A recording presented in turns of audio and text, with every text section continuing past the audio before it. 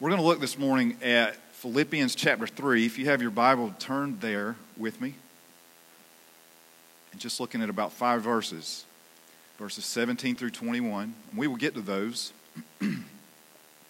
Title of the sermon is Imitators. This was from a series that I did a few years ago and got to this section of Philippians and just used these verses. And I want us to look today at what Paul is telling us about that word imitator. An imitator is a person who copies the behavior or actions of another. You know what it is to imitate. You know what it is to be imitated. But to some degree, we've been imitating people all our lives, for better or for worse. It starts really young. Who has access to children, to grandchildren right now? There's hands. You know what it means to be imitated? Usually that's for worse.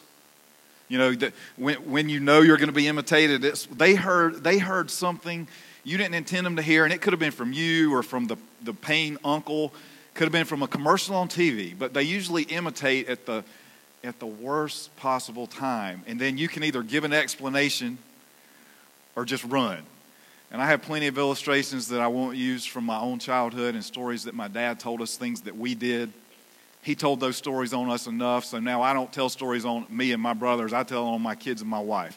So I just learned. I'm imitating my dad in the way that he preached and shared the most obvious illustrations that he had right there from in his family. But you can think about this, whether or not you were the child that grew up in this period or you had children who grew up in this period. And think about imitation. Not a fake, but an imitator. If you grew up in the 80s, you may have said words like psych or rad. If you laugh, I'm going to know that this is describing you. I'm a child of the 80s. I was 6 years old when the decade turned from 70s to 80s, but I'm a child of the 80s. You may have had big hair or a mullet, or both. You may have had an Atari and then a Nintendo. Collected things like Garbage Pail Kids and Cabbage Patch Dolls.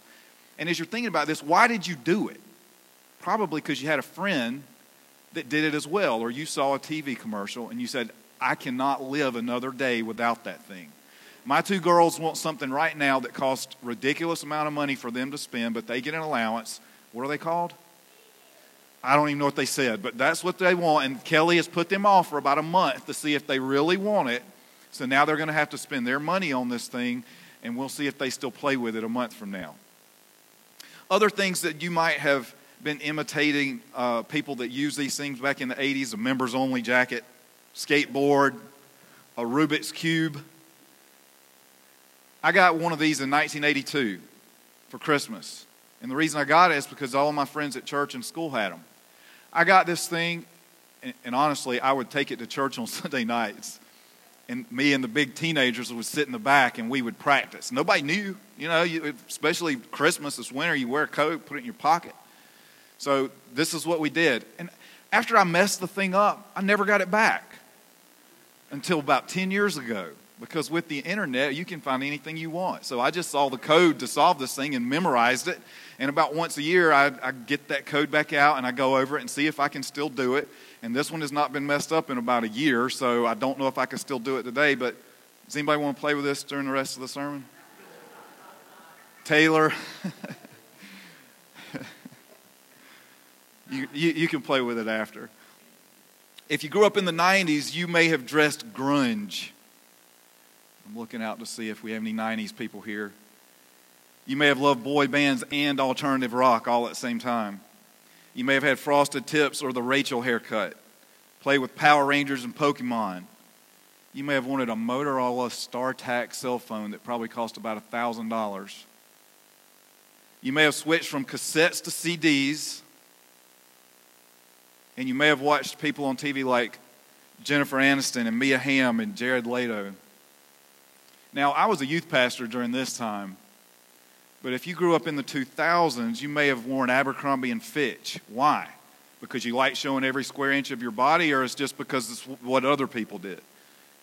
You may have watched Napoleon Dynamite 50 times, broke your arm wearing Heelys, Why do you want those things? Because a friend had them. You know what's going to happen, but somebody else had it, so you just can't help yourself. You may have worn one of those yellow Live Strong bracelets. You may have had 3,000 friends on MySpace, learned lots of texting shorthand. And you may have watched people on TV like Johnny Knoxville and The Hills and Paris Hilton, just imitating. Now, I could go back and do a little bit of the 70s, but I will not for some of your sake and benefit. But you can see, and just from going back through these 3 decades of what children and teenagers did, sometimes ridiculously.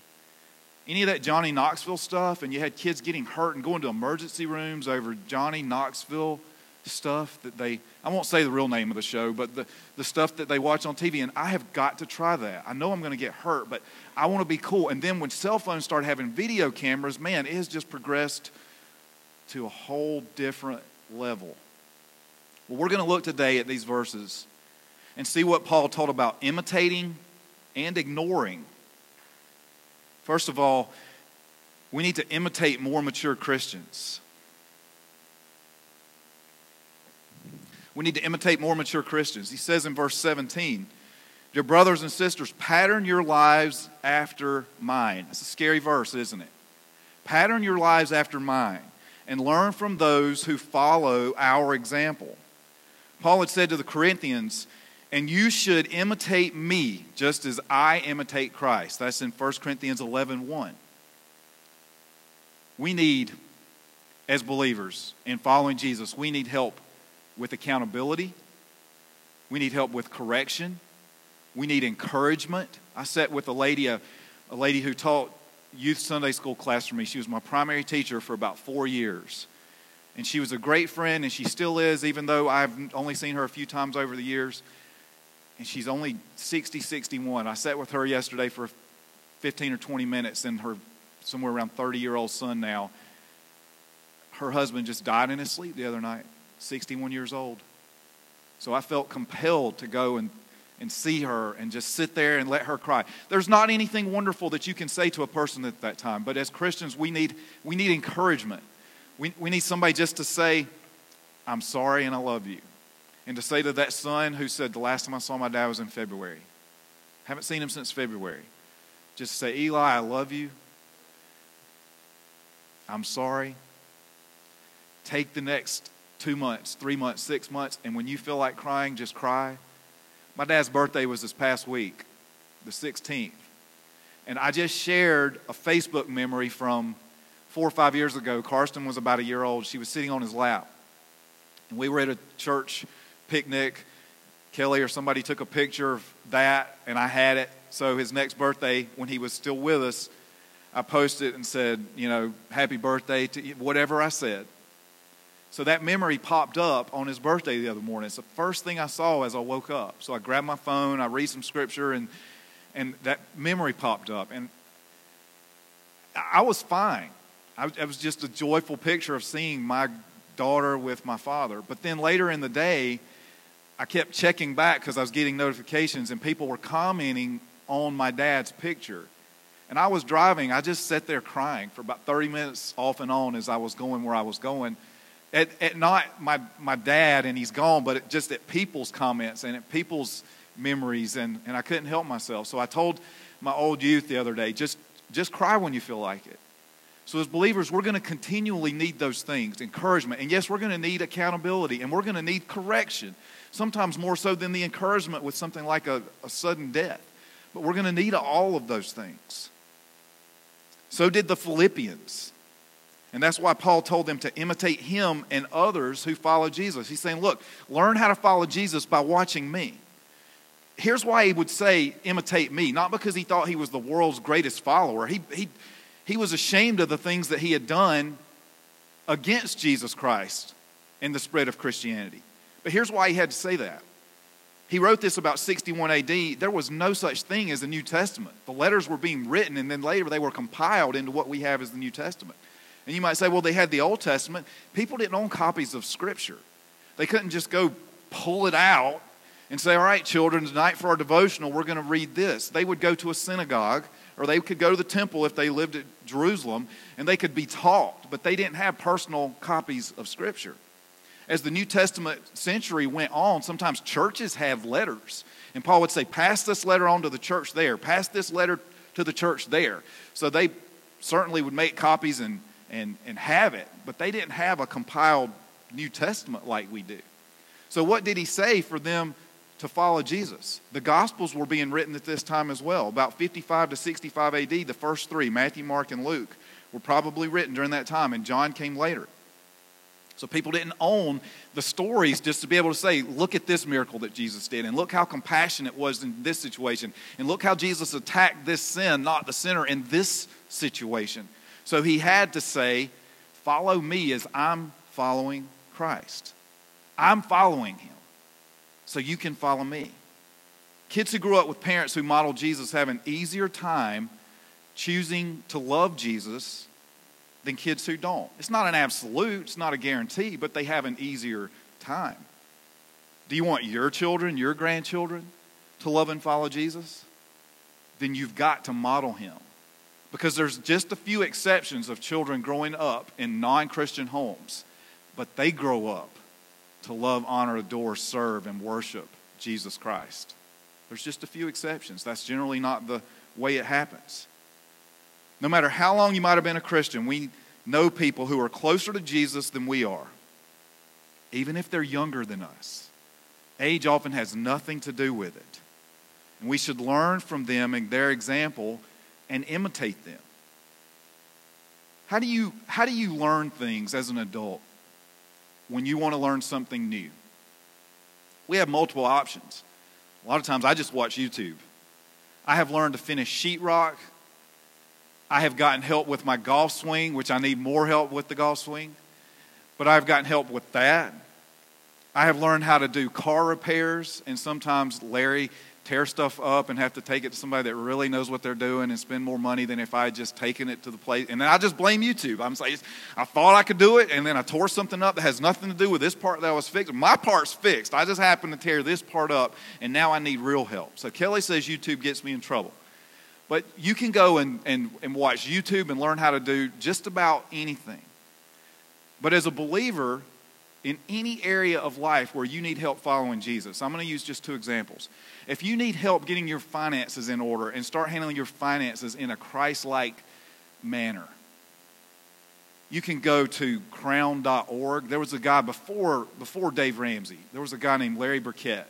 And I taught his stuff for years, and I would much rather push Larry Burkett and crown.org than I would Dave Ramsey. Look, Dave Ramsey has helped lots of people. It's just that I choose a different route. But you can get help in all kinds of ways. There are many people that have written books. Randy Alcorn wrote a book called The Treasure Principle. There's many ways that you can go get help from other Christians who have made resources for us to learn how to follow Jesus better in that area. When you need help raising your children or helping with your grandchildren, you can learn from all the things that Dr. James Dobson has put out with Focus on the Family over the years and the people that are still leading that ministry now. You can get books by people like Charles Swindoll or John MacArthur that have directly written parenting books. If you need help with your marriage, you can talk to your pastor and get help with that. Or you can start just by reading some source from a believer who put this down for other Christians to have. But in either one of these cases, you can also just look at a friend who has clearly handled their finances well or has handled raising their children well. Through the goods and the bads, they have still handled it. And you can learn from them and imitate them and take them to lunch or to dinner and just say, could you give me some tips on how you do this? How can I be better at those things that you clearly have a grip on? It only makes sense that to follow Jesus, we should learn from people who are an example of doing those things already. We have Scripture, and we know people who obey it. So firstly, we have here, imitate more mature Christians. But at the same time, with this same verse, Paul tells us to be an example for less mature Christians to imitate. We can learn from those that are more mature, but we can also be an example for those that aren't as mature.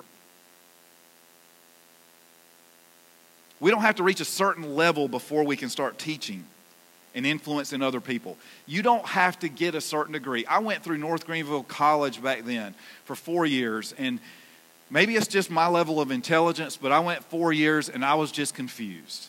I know part of it, and I won't get into all of that, but I know part of it was the way things were taught. I left there less prepared in my mind for being on a church staff than when I got there as a 19-year-old. So after about 2 years of being at North Greenville, I knew I have got to go to seminary. I don't understand. I'm not prepared enough to go, and I'll mess people up. I have got to go to seminary. So I graduated, and for about 3 semesters, I'd put off going to seminary because I was trying to save money. At the same time, I had opportunities that I could have gone ahead and received a full-time position at a church. And I just didn't feel prepared or ready for that. And I tried to force my way. Some of you may know this story, and I did. Back then, there was none of this online stuff. You went to the campuses, and there was no Anderson University Divinity School or North Greenville. You went to one of our 6 if you wanted a Southern Baptist education. I moved to Wake Forest, North Carolina. Within 3 weeks, I was back home. Totally flopped. The real reason was there was another person with my name who had bad debts, and it kept me from getting loans to pay my way through seminary. They said, not only are you going to miss this semester, but it's going to take 6 months for us to clear this up with all the Equifax and TransUnion, so don't plan on coming back next semester either. So at that point, I started sending my resume. And God showed me that I can use you just as you are right now. So don't think that you have to reach some level before you can start teaching. You better not, if you have children or grandchildren or a neighbor, you better not wait until you have reached here before you start being an example for them to follow. If you know little bits about the gospel and about Jesus, you can share those little bits, and you're commanded to. So don't wait. Don't fall for the myth that we can't teach others because you struggle with sin. That's another warning here. Don't say, well, I struggle with sin in this area, so I can't teach anything until I'm a better example. Here's a shocker. If you're alive, you struggle with sin. If you're alive, you struggle with sin. If we wait until we're perfect to start mentoring less mature Christians, you're never going to start. Not only that, but our sins give us the chance to show others what repentance looks like. Our sins give us the chance to show others you don't have to be perfect to follow. You can't be perfect.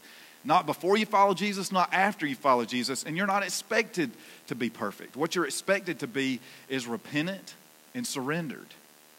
Having children gives us the chance to do this every single day, doesn't it? For as long as I can remember, and I didn't have children until I was 37, as long as I can remember, I've always worn my seatbelt. Had a wreck at the end of 7th grade that broke part of my back, and from that point on, I was a seatbelt wearer. So I always wore my seatbelt, but I got in the habit of when I was arriving at my destination, turning in the parking lot or getting close to my driveway, I'm like, I'm only going 25 now, and I would just unbuckle and start getting my stuff ready to get out. And that was fine and dandy until our baby turned into a 3-year-old. And she started doing the same thing. And we're turning in the driveway, and she's out of her car seat. Once she learned to unlatch those things, she's got her head stuck between 2 seats. I'm like, why did you do that? You don't. Well, you do. And you know what I can say at that point? I can say, mad, you're getting a spanking, whatever. Or I can say, you're right, and I'm wrong. And neither one of us can unbuckle until the truck is parked. You see that? It's an opportunity to say, I have failed here. Don't follow that bad example. We're going to start following a good example together. You help me and I'll help you. Thanks for holding me accountable. As a group of Christians, sometimes we teach others. Sometimes we get taught by others. Where one person is weak, another is strong, and vice versa. You can both teach a person and be taught by the same person different things because we all have different strengths and weaknesses spiritually. As we follow Jesus, we should all be able to say with one thing or another, imitate me here. Can you say that? Are you courageous enough to tell a fellow believer, imitate me here? I may be weak at this and I'm not great at that. But if you follow me here, you'll be following Jesus because I'm going to follow him here.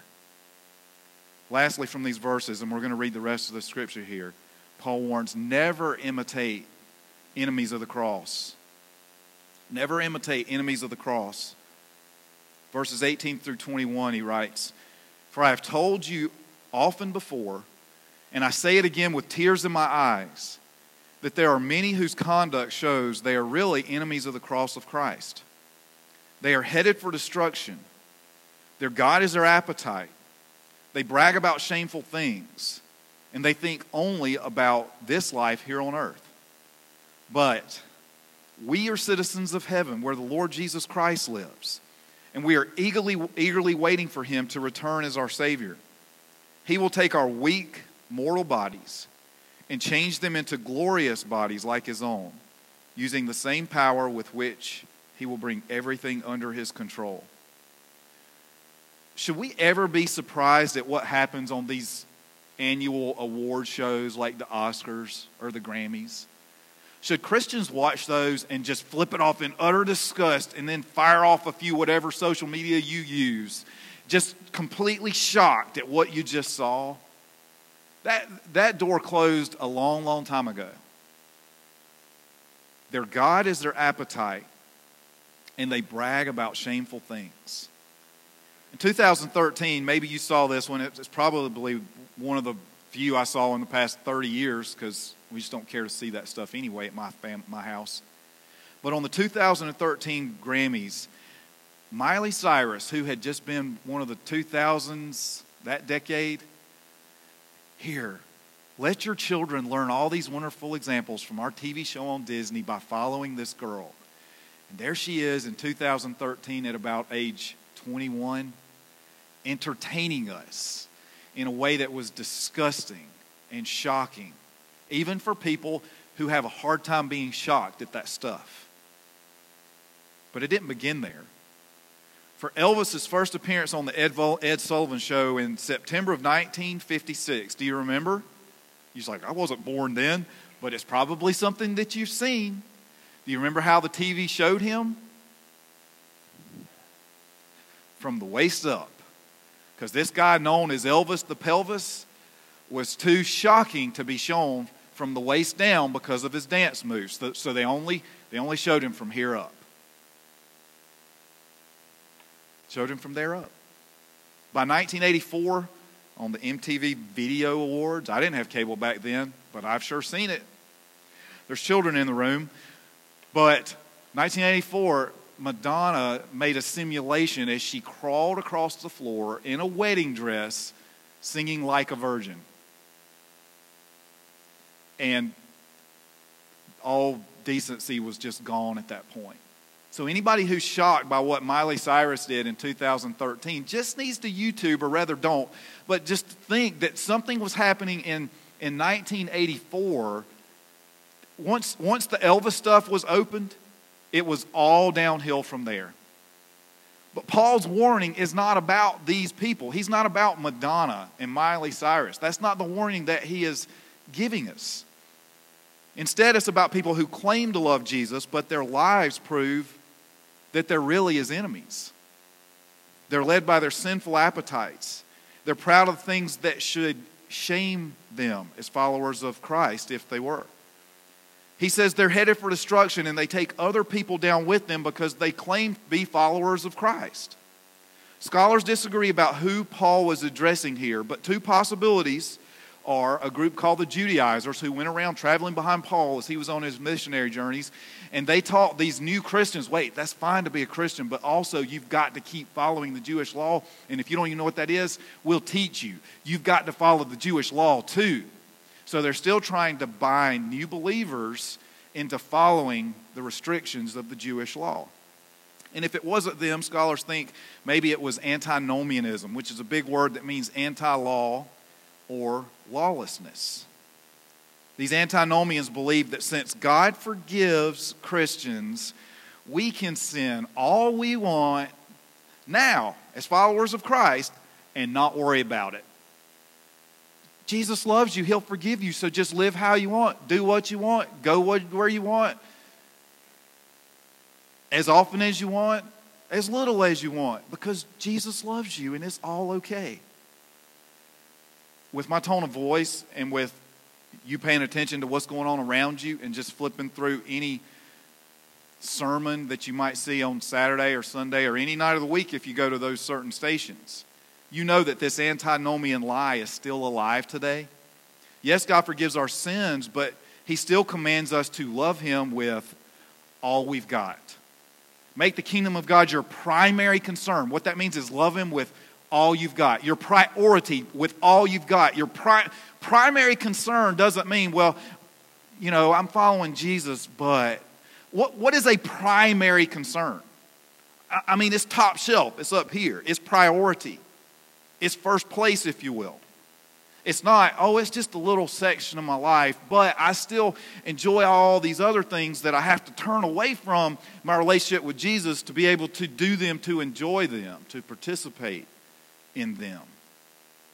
We try to take advantage of God's grace when we dabble in sin, thinking it's okay because, hey, we're eternally forgiven.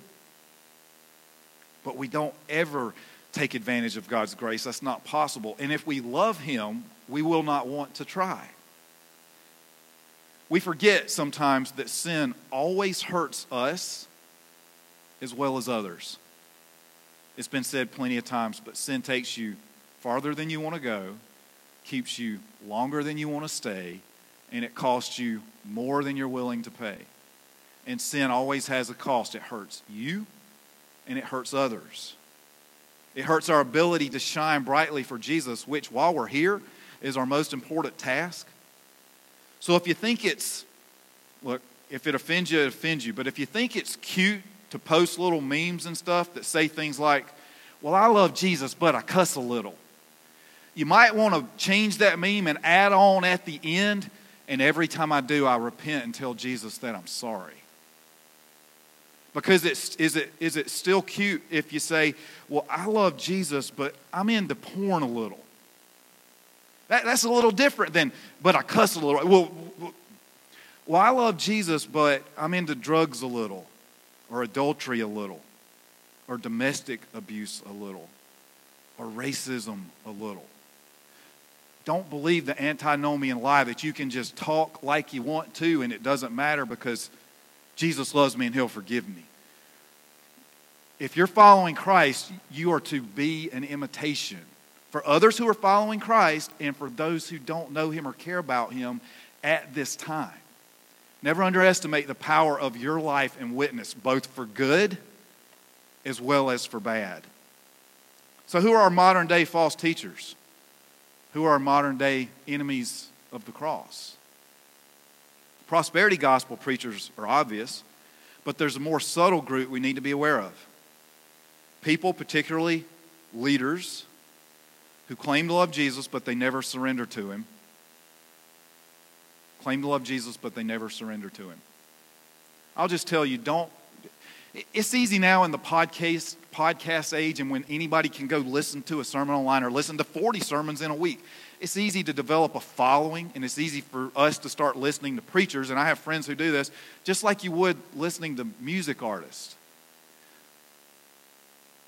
And then it's easy for those people to not have much accountability, the leaders, and say whatever they want and teach whatever they want and live however they want.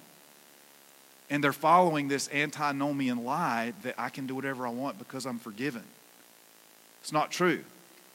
The evidence of their lives doesn't show that they're continually growing closer to Jesus. And instead it shows that they pretty much look like the world. They justify or excuse their sin instead of repenting. Jesus asked in Luke 6:46, so why do you keep calling me Lord, Lord, when you don't do what I say? That's a tough verse, isn't it? You see, Madonna's career was very destructive, but at least we knew where she stood. And I'm putting that in past tense on purpose. At least we knew where she stood. The enemies of the cross that Paul talks about are dangerous because they're so deceptive. Jesus taught several parables about people who think they have eternal life, but don't. Because they never die to self. They never live for Jesus. Instead, they serve and worship another god. Just some examples, things like money or leisure or beauty or fame or time with their family or sports or safety or whatever it may be for them. Since they think they're right with God and they believe that they're a model to follow for their friends, their neighbors, their church, and yes, their children. So who's worse? People like this who claim to be Christians but don't follow Jesus, or pagan celebrities who pagan because that's what pagans do. Pagans gonna pagan. Who's worse? Those that you know where they stand, or those that claim to love Jesus but still live like those who live like pagans? Never imitate people who are not surrendered to Jesus. Pray for them. Show them the truth. But don't be influenced by them, because we do not want what they have. Moses and team, as y'all come forward and we consider ourselves in a time of invitation at the end of this service, just let me summarize. Paul says, imitate more mature Christians. Be an example for less mature Christians to imitate. And never imitate enemies of the cross.